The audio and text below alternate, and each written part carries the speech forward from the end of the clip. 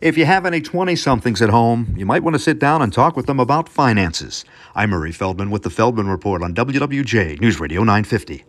Those in their 20s, currently referred to as Generation Z, tell Northwestern Mutual they expect to work only until they're 60 years old and then retire.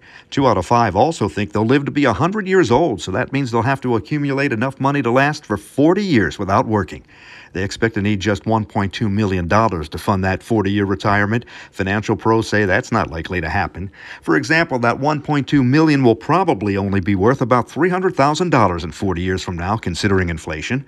A Goldman Sachs study found 75% of today's retirees are falling short of their retirement income goals. What goes wrong?